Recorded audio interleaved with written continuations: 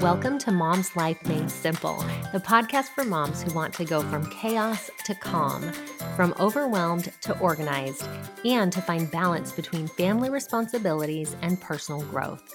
I'm your host, Chanel Nielsen. Let's make mom life simple. Hello and welcome to the Mom's Life Made Simple podcast. I'm your host, Chanel Nielsen, and today I'm joined by Emily Hamblin. Emily, so glad to be with you today. Oh, it is such a pleasure to be here. Thank you. Yeah, thank you. Well, Emily is from Enlightening Motherhood, which I love that title and I love that thought because I feel like we need all the enlightening, all the extra help we can get in motherhood. And we're going to talk today a little bit about parenting, about how we can do a little bit better, be a little calmer, be a little more joyful in our homes and in our families. But to start off, Emily, will you just take a minute and introduce yourself? Tell us a little bit about you and your family. Yes, thank you again for having me here. And like you said, my name's Emily Hamblin. I'm with Enlightening Motherhood. We do have a podcast over there. Some people are probably coming from my podcast here. I love connecting like this. But my journey it's been rough as a parent. The last few years are smoother sailing, but the first few years were a lot rougher than I thought. I have a background as a teacher. I've always loved kids. I was rocking it in the teacher world. I was so sure when I hit parenthood. I see you smiling. You already Yeah. know what's coming. Yeah. I was so sure that when I became a mom, it was just going to continue to be amazing and smooth sailing. And then I became a mom and it was amazing. I love my children. I definitely am grateful for them. I'm grateful to be a mom, but it was so much harder than what I thought. And the thing that was the hardest for me was the amount of emotional dysregulation in our home. And it seemed like the only way I could control my kids' behavior was to yell more, yell louder, intimidate more, take away more things. And then suddenly, like, their behaviors were getting to a higher level of needing control. And I'm yelling and taking away and intimidating more than I ever wanted to. And suddenly I realized this is not the feeling I wanted in my house. This was not how I wanted to parent. I wasn't enjoying my days. Even though I loved my kids, I wasn't enjoying the days. And it's like these precious years were going by with me just feeling overwhelmed and stressed by the end of each day. It wasn't how I wanted to parent. I did not want to be yelling at my kids that much. So I began my own journey of figuring out different strategies and tools to be able to learn to regulate my own emotions more than just willpower, more than just saying, okay, I'm not going to yell and then yelling. Like it took so much more work than that. And then being in a place where I could help my children better with their big emotions and learning new skills, learning a lot of things that we'll talk about today on how to help them learn to handle those emotions when they do come up in healthier ways.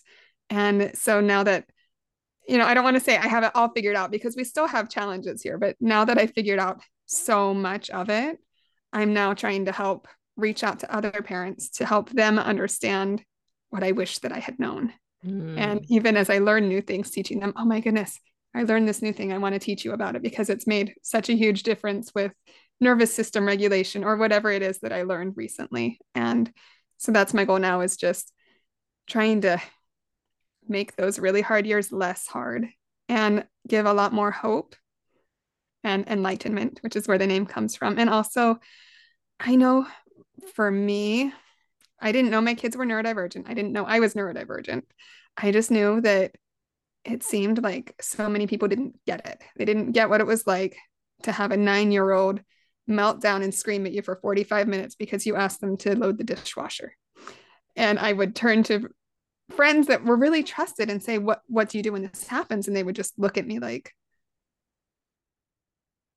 and I felt so alone, like no one got it. So that's the other thing I'm trying to bring, is more solidarity and more of that feeling of you're not really alone. There is so much hope still for your family. Oh my goodness. There's so many things in there I want to dive into and talk about that I think are going to be helpful. The first question I have for you is, I find it really interesting. And my background, the reason I was smiling as you were saying all that is because my background is very similar. One of my minors, so my associate's degree is in family science. I'm the oldest of 8 kids. I was like, oh yeah, I got this. I know how to be with kids. This is going to be easy. And then it was not easy. It was so difficult. So, my first question for you is what ages of your kids, like when did it really hit for you that, like, wow, this is so hard? Um, it kind of started around 4. We hear terrible twos, Yeah. but twos were actually quite easy for us. It started around 3 to 4, and then it just layered as I had more children. I felt like Yeah. it kept layering on. And for a while there, we were foster parents. And so we had biological children and foster children. And that's when, no, I won't say the full phrase, when like all this stuff Yeah. it hit the fan, right? Yeah. But that's when things just really um pushed me to my max, and I needed to learn. I needed to learn how to do it differently, or it just wasn't happening anymore. It became a Yeah. sink or swim for me. Okay, that makes sense. And then I want to dive into a little bit this idea of neurodivergence because I feel like it's something some people learn about and embrace. Some people are very like, no, don't even want to hear it. La la la, I'm not listening. That's not me. That's not my family. So can you tell us a little bit about the process for you of learning that that was a part of your story and what that actually means? Yeah, so I know it's a little bit of a buzzword right now, right? A lot of the things we're talking about are buzzwords. Emotional intelligence, emotional regulation, Yeah. neurodivergence, all right. Um, but this idea of neurodiversity is the idea that all of us have a brain that is unique. And neuroscientists are finding that each brain is like a thumbprint. There's a lot of similarities, right? But they're all 100% unique. Now, there are some people whose brain wiring is going to vary more so. Like we all have general trends that we would call neurotypical. If you have certain tendencies in your brain wiring that are grouped together into a category that other people have, then that's when we become neurodivergent. For example, autism. A child with an autistic brain would be considered neurodivergent. So we're all neurodiverse because we all have a unique brain thumbprint.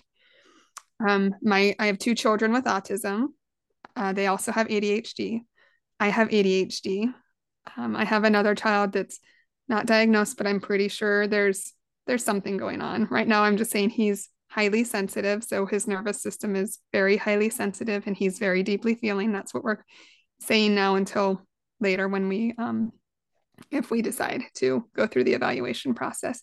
So um, what that's meant for me was just understanding more of the why, that children with ADHD wiring tend to be a little bit behind on their emotional regulation. They don't tend to learn emotional intelligence as easily or as naturally or as their neurotypical peers might. And so that's what it's been in our family. I say whether or not your child is neurodivergent or whether or not they have a diagnosis, that we should all approach it from a neurodiverse lens. Does that make sense? This idea that Yeah. all of our brains are different, whether or not there's a diagnosis, Yes. and that it's going to benefit you and your children so much if we just come at it from that angle of whether or not there's a diagnosis. We all have unique brains, and some of us have stronger wiring in one area. Like you might have a child without a diagnosis and they don't have as much wiring in their empathy areas of their brain. So they need us to help them develop that empathy area more.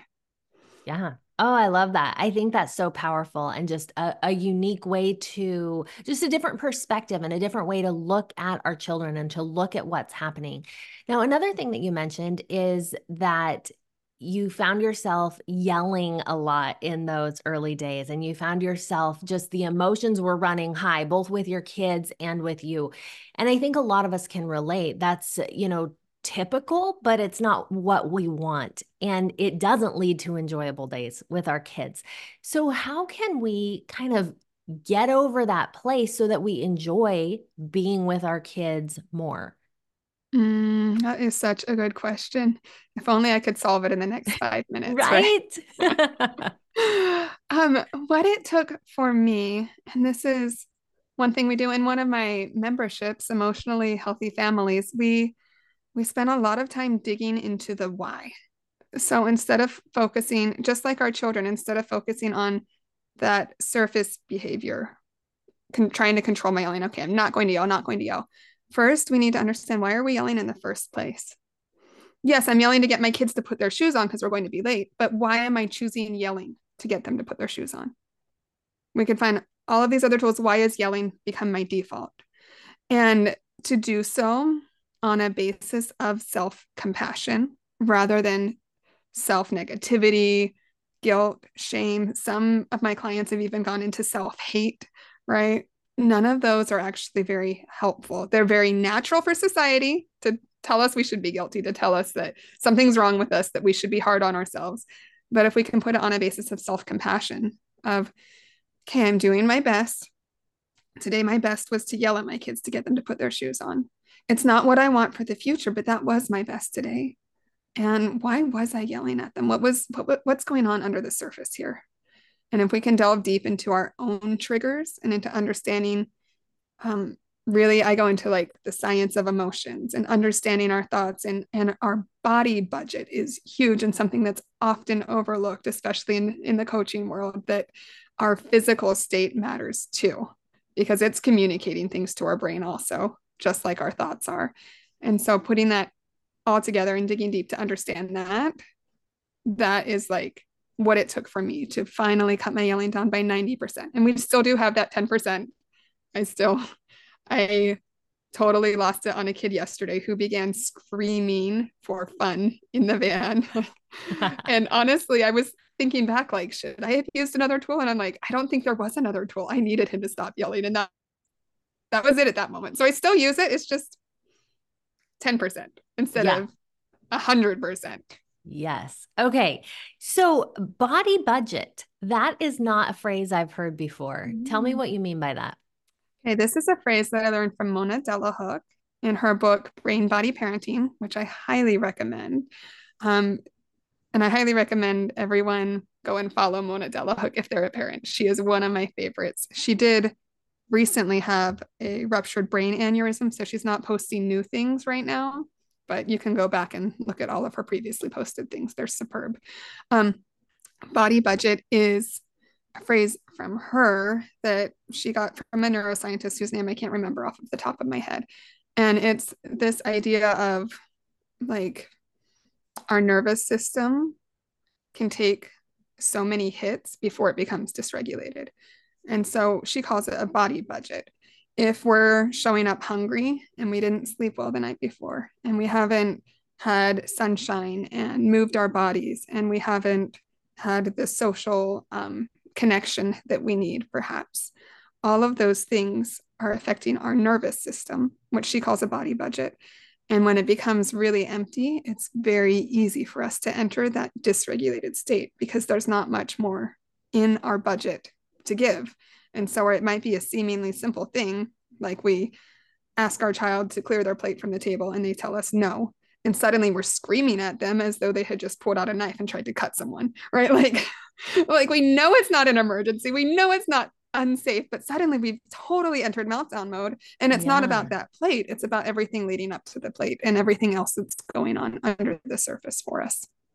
Yeah. Oh, that's so interesting. I love hearing the science behind that because that's something in my work that we've talked about for many years, this idea of self-care, of filling your cup. And it's basically the science behind why you need to do that, why that matters, and how that's then affecting, like you said, your nervous system that then is going to allow you to react versus respond, right? And when we get to that level where it's just we're depleted and we are, you know, we don't have as much conscious space Yeah. between stimulus and response, I will say. When we get down to that depleted state, it's instant response. And generally those aren't our best, the best way that we're going to react. That's when we're going to yell or freak out or just show up in the way that we don't want to. Now, Another question, I want to understand this for you or even a client that you've worked with, but this idea of digging into the why, because I can see how it's really valuable to say to myself, okay, I've been yelling at the kids, but why am I yelling? And then for me, as I'm hearing you talk about this, I think, I don't know why. And I imagine that's most people's first response. Like, I don't know, I'm yelling because he's doing this, but there's something deeper there. What have you seen? What are some of those whys that get uncovered as you do the work? It's usually very intricate. So I'll just use my own examples so I'm not throwing anyone else under the bus here. Um, let's say I find that my kid has snuck some candy and they're eating it in the living room, which is a no-no for us to eat candy in the living room. It's just a sticky mess that my kids won't clean up. So Yeah. um, let's say I find my kid eating candy in the living room and I come and I say, hey, what are you doing? And my kid looks at me and they dump their candy on the floor. Let's say that happens.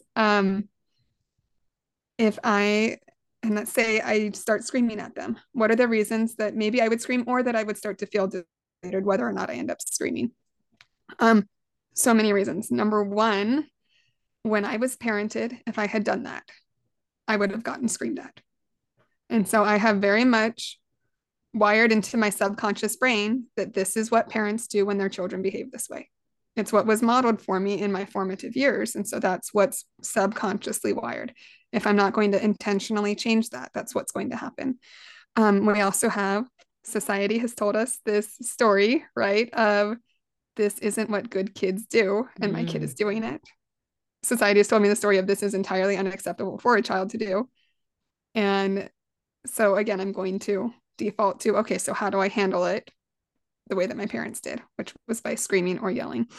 Um, we also have, um, just so many reasons. Sorry, they're coming at once.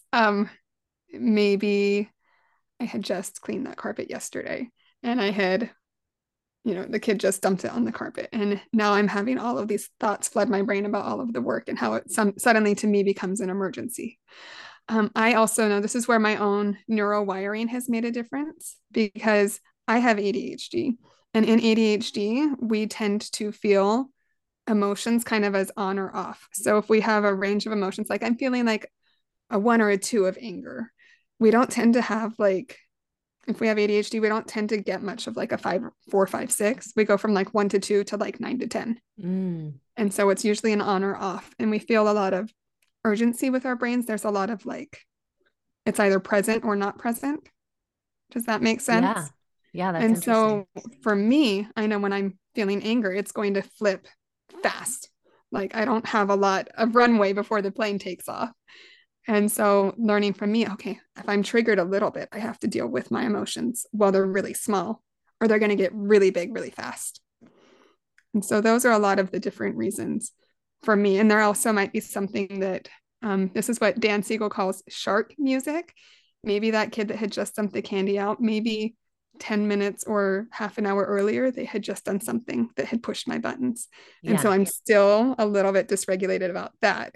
And even though it's independent from this, it's playing in the background of my brain.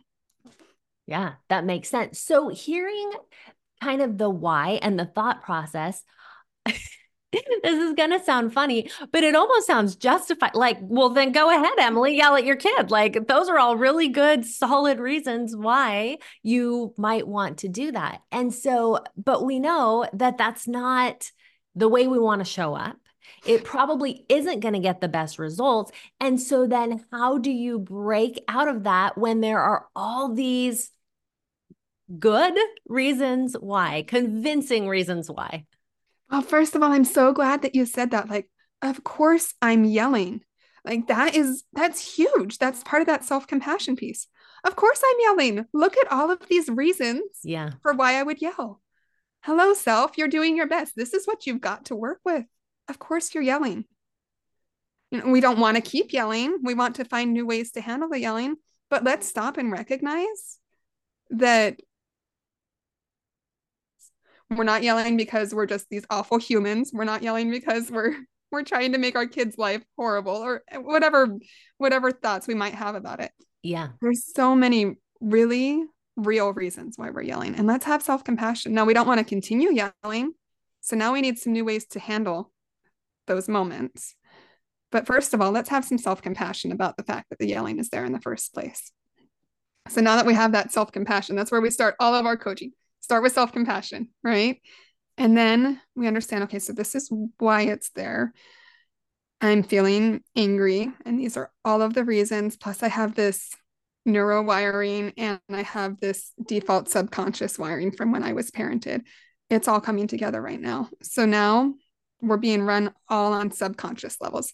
I need to start infusing intentionality and consciousness into it. So if I know that I always yell when my child does something like that, when they do something that I just asked them not to do, or when they turn around and they do something that seems to be defiant, then I need to practice with myself. What am I going to do instead? If Mm. this is something that I'm always yelling at that moment, what am I going to do instead of yelling? And then we want to practice that. And we want to practice it in our minds. We want to practice it when we're not feeling a 10 on that emotional scale, when we don't feel that it's an emergency and we've lost all rational thought, right? That we practice it at times when we're calmer and we dig into it. Okay. So, and then one by one, we can change. Let's change that story that society's telling us that this is a bad kid. Let's change stories that say that this is completely unacceptable. Not that I want my kid to continue doing it, but what if I can change my perspective as to why they're doing it? And so sometimes digging deep into my child's why. Why did he do that? Mm. Well, maybe he was seeking connection and I hadn't connected with him. Sometimes we say attention. I like connection so much more, right? Yeah.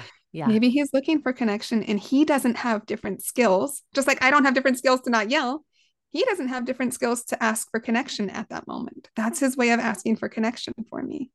Maybe he's feeling guilt and shame because he snuck that candy because he doesn't have the impulsivity control to not sneak it yet. And so he wants to deal with his guilt and shame in a way that he doesn't yet know how to handle. And the way that he does that is to show defiance because that's a way for him to try to release that guilt and shame. Right. So those are just a lot of maybes based Yeah. on one kid, right? So if I start to change their story and understand it from a new perspective and work on myself and reach for a new tool. So what am I going to do in that moment? Then all of those little things will suddenly start to match up and we're going to realize, oh my goodness, my kid just screamed a no in my face and I'm not happy that they did it. I'm not going to quote unquote like let them get away with it. Right. But I was just able to stay calm. I was able to stay in control of my emotions. And that's when you're like, wow, all of this work is worth it.